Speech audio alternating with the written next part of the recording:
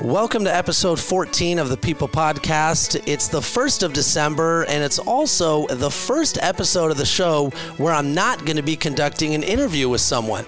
Allow me to explain. Ruth Chris Steak House is easily one of the most popular restaurants and steakhouses in the entire world. They have over 150 locations worldwide, and most people that I know have either heard about it or have eaten there. However, I can't be the only person that's looked at that restaurant and thought, why is it called Ruth's Chris Steak House instead of Ruth Chris's Steakhouse? I mean, if I was going to open a restaurant, I would never call it Brian's Banafitemi Steakhouse. I'm going to call it Brian Banafitemi Steakhouse. First of all, I would never really open a steakhouse because steak's not my thing, but my point remains the same. So I started to look into it because I had to know the answer. Why does such a popular and prominent steakhouse have such an interesting, unique name? Through my research, I discovered Ruth Fertel, the woman who's responsible for Ruth's Chris Steak House being what it is today. I knew right away I have to interview Ruth on my show. But unfortunately, Ruth passed away about 20 years ago. So I thought, what better way to celebrate her life and legacy by sharing her story on the People Podcast? Obviously, I would love to talk to Ruth in person or on the phone and hear her stories about how she was able to build this steakhouse from the ground up into this big business that it is today. But just because she's not with us anymore and not able to join the show herself, I still wanted to highlight her life and still wanted to highlight her legacy through research, stories, anecdotes, and all these things that I was able to find online about her. I compiled these anecdotes from a variety of sources, whether it was Business Insider, CNN, or the Ruth Chris website. The more I read about Ruth Fertel, the more interested I became, and I'm just so engrossed in this story that I knew I had to share it one way or another. So here we are, episode 14 of the People Podcast, featuring the Ruth Fertel story.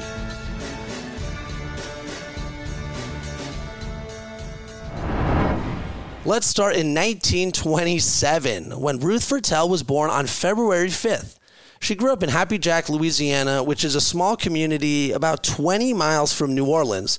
Now, if you've never been to New Orleans, Louisiana, you're missing out. It's one of the most fun places to go in the entire world. Bourbon Street is crazy. They got a Raising Cane's. They got the Saints, Pelicans, you name it. But as for Ruth, her mom was a kindergarten teacher, her father an insurance salesman. Her family was from France and instilled a love for cooking in her at a very young age. Now, Ruth is what you might call a genius, and I'm not just saying that because she built her steakhouse business into a worldwide phenomenon. Ruth graduated high school at 15, and at age 19, she graduated with honors from LSU with a chemistry degree. At 19 years old, I was still in college, and in high school, I barely even passed chemistry. So Ruth, good on you. After college, Ruth became a housewife for about 15 years after she married Rodney Fertel and had 2 sons. Here's a fun fact about her husband, Rodney. He ran for mayor of New Orleans in 1969, but finished 10th in voting. But the real fun fact is that he ran for mayor because he said the Audubon Zoo in New Orleans needed a gorilla, and if elected, he promised he would buy one. Despite losing out as the mayor, Rodney did eventually travel to Singapore to buy 2 orphan gorillas and gifted them to the Audubon Zoo. But back to Ruth, the main subject of our episode. After a decade of marriage, Rodney left Ruth, leaving her to raise their 2 boys on her own. And with little money at the time, Ruth was looking for options to help pay for her children's tuition. Her son Randy's dream school was Harvard, and she knew her $400 a month salary would not be enough. Now, at the time, Ruth was working as a lab technician until one day in 1965 when she saw an ad for an unnamed restaurant for sale. She was looking to buy a business, and despite no experience in the food industry, she ended up purchasing Chris Steak House, named after the owner, Chris Matulich. In order to purchase this small 60-seat New Orleans restaurant, Ruth had to mortgage her home for $22,000, but to her, it was totally worth it. She saw that the restaurant had been founded on her birthday, and to her, it was a good omen. I mean, what are the chances of that?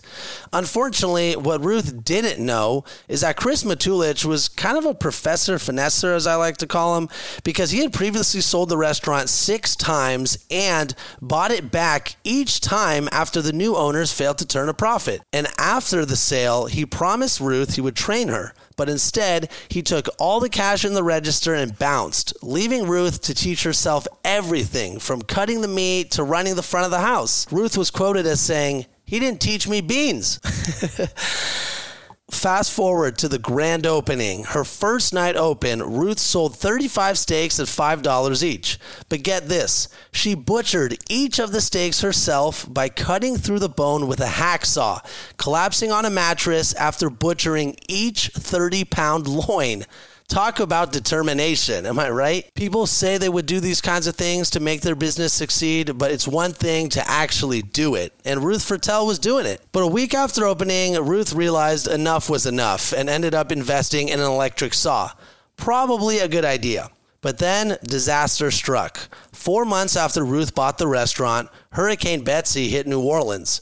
The hurricane caused big-time damage and knocked out the electric grid. But this is where you can see the Ruth Fertel difference. Ruth could have just sulked and been sad and been mad, but instead of letting the high-quality steaks in her refrigerator spoil, she cooked them in gas broilers and gave them away for free to hurricane victims and relief workers. And guess what? The kindness in her heart was rewarded, because afterwards, when New Orleans recovered from the hurricane, many of those people became regular customers, and she started to become a staple within the local community. I love this anecdote from the Ruth Fertel story because it really illustrates how willing she was to go the extra mile to help others. Ruth also made it a point of emphasis to hire single mothers like herself because she believed they were dependable, hard workers. Chris Steak House was soon the only restaurant in New Orleans with an all-female waitstaff. Legendary. So for about 10 years, Ruth ran Chris Steak House as a standalone restaurant, and it flourished under her leadership. It became a popular spot for local politicians and celebrities, including legendary pianist Fats Domino. Given the success of the restaurant, Ruth signed a new 10-year lease and was ready to blow this place up even more. But then, about 6 months after signing the new lease, disaster struck again. In 1976, the restaurant burned down and Ruth was forced to change the original location. However, the purchase agreement with Chris Matulich stated that she could only use the name Chris Steak House at the original location. Seems like a golden opportunity, right? Build a new location and finally change the name of the steakhouse to your name. Not so fast, because the restaurant's reputation was linked to the name. All these politicians and famous people in the local community, they knew it as Chris Steak House, and Ruth wanted to preserve that. So, when Ruth opened up the new restaurant, she kept Chris Steak House, but added her name to the front, leaving us with the now iconic name, Ruth's Chris Steak House. I'm still a little upset at this because I think she could have just changed it to Ruth's Steakhouse and it still would have been the same. Everyone knew it as Chris Steakhouse at the time, but I'm confident with Ruth's persona and the special aura she had about her, she could have told all her customers and advertised it throughout town that it's not Chris Steakhouse anymore. It's Ruth's Steakhouse now. But nevertheless, she ended up with Ruth's Chris Steakhouse, and it still remains today. The name has always sounded weird to me. I mentioned that in the intro, and it probably sounds weird to you, and it also sounded weird to Ruth. It even sounded weird to one restaurant critic who said it would make a good sobriety test if repeated 3 times fast. Ruth's Chris Steakhouse, Ruth's Chris Steakhouse, Ruth's Chris Steakhouse. She was quoted as saying, "I've always hated the name, but we've managed to work around it." Even as the steakhouse became wildly successful, she never stopped hating the name.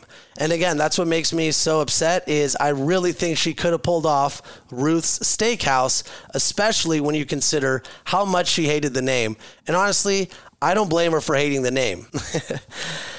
So what made Ruth's Steakhouse so popular? Well, outside of her amazing hospitality, people say it was 2 main things. 1, she designed a broiler that allowed her to cook her prime steaks at a searing 1800 degrees. And 2, she began serving them on hot buttered plates. If you've ever had steak, you know how good a steak goes with butter. And Ruth even said, The butter melts and mixes with the juices from the steak. Can you imagine anything tasting better? I'm not the biggest steak fan, Ruth, so yes, I can't imagine something tasting better, but the point remains that her methods produce delicious steaks and a bunch of satisfied customers. Now, one customer was particularly satisfied with her steaks because he would drive 90 miles from Baton Rouge to get his favorite steak from Ruth Chris Steak House. But he didn't want to do that anymore, and he asked Ruth if he could start the first franchise of Ruth's Chris Steak House. Ruth, she ended up granting it, and the rest is history. More Ruth's Chris Steak Houses started to open up across the country, and today there are over 150 restaurants worldwide. Ruth unfortunately passed away in 2002 after being diagnosed with lung cancer in 2000. However, her life and legacy will always serve as a reminder that when you believe in yourself and work your ass off, anything is possible.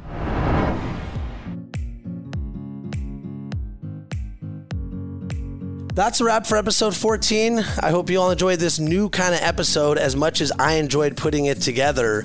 Ruth's story has left me so inspired, not just to do more and be more in my own life, but to explore more stories of people from the past and bring them to life on this very show. So if you like this episode, don't worry, because way more episodes like this are coming. And if you didn't like this episode, too bad. It's my show.